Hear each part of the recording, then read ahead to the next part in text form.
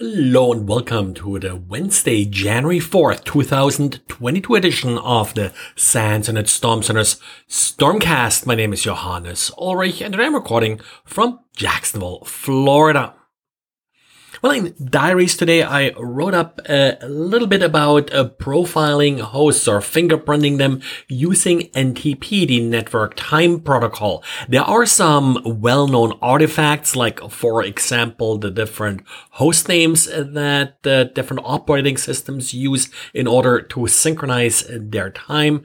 Like, for example, time.microsoft.com or time.apple.com, but also within the pool.ntp.org domain, you have a couple of subdomains that are used by specific vendors.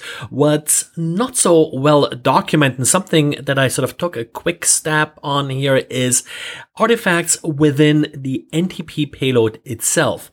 In order to make this more reproducible, what I did is I basically collected the first NTP packet that comes from an operating system after it's being booted. And there were a number of different artifacts, like, for example, some of the older NTP clients send packets from port 123 to 123. The newer ones tend to use high ports. Also, what polling interval is being used changes a little bit between different clients, and then also the client, as part of its request, is sending its own timestamp. Well, some of the clients actually are randomizing this timestamp sort of as an additional security feature. If you're interested, take a look at the diary, and if you have any input to this, if you observe anything different here, then please let me know. But note that some of these things, like, for example, whether or not the clock is synchronized or not, or some of these flags or things like the polling interval, they may change as the NTP client keeps running for a while. These days, if you purchase a car, it often comes with the option, at least, to use a mobile application in order to gain certain remote control functionality over the car, whether this is locking or unlocking the car, or just tracking the location and service intervals and such of the car. But at its core, these mobile applications usually connect to some form of web service, and that is then being used to interact with the car.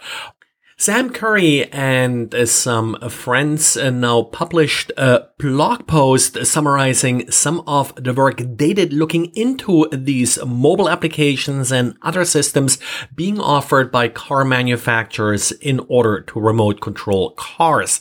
Their scope didn't just stick to the mobile application, but then also looked at, for example, enterprise systems within the car manufacturer that these mobile applications connected to. And the list of vulnerabilities is very long, and there are sort of a couple of repeats here. Let me just very quickly here list some of the manufacturers and some of the vulnerabilities that were discovered here. For example, for Kia, Honda, Infiniti, Nissan, Acura, but also for Hyundai and for Genesis. They were able to do a full remote lock and unlock, also engine start, engine stop. Mercedes-Benz, it sort of more went into their corporate systems. They were able to discover some GitHub instances and such that were behind improperly configured a single sign-on. Also, similar vulnerabilities for BMW and Rolls-Royce. Ferrari, zero interaction account takeover for any Ferrari customer account. Not sure what you can do with these, but probably nothing good.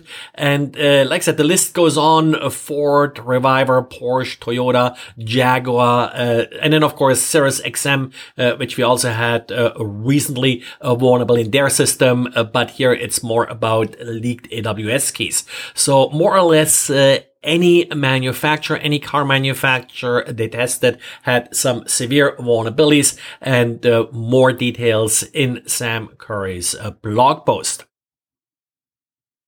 Well, I imagine that among listeners of this podcast, one of the hot Christmas gifts was the Flipper Zero, this wireless multi-tool that has gotten sort of a lot of attention and is, of course, like many important holiday gifts, difficult to get these days. Looks like a couple of phishing sites are taking advantage of that and set up fake Flipper Zero shops with lookalike domain names. Flipper-Zero.shop or Flipper-Zero-Store.net are some of the host names or domain names being used for these fake shops. So be careful out there and only order them direct from the manufacturer, which of course at this point is out of stock.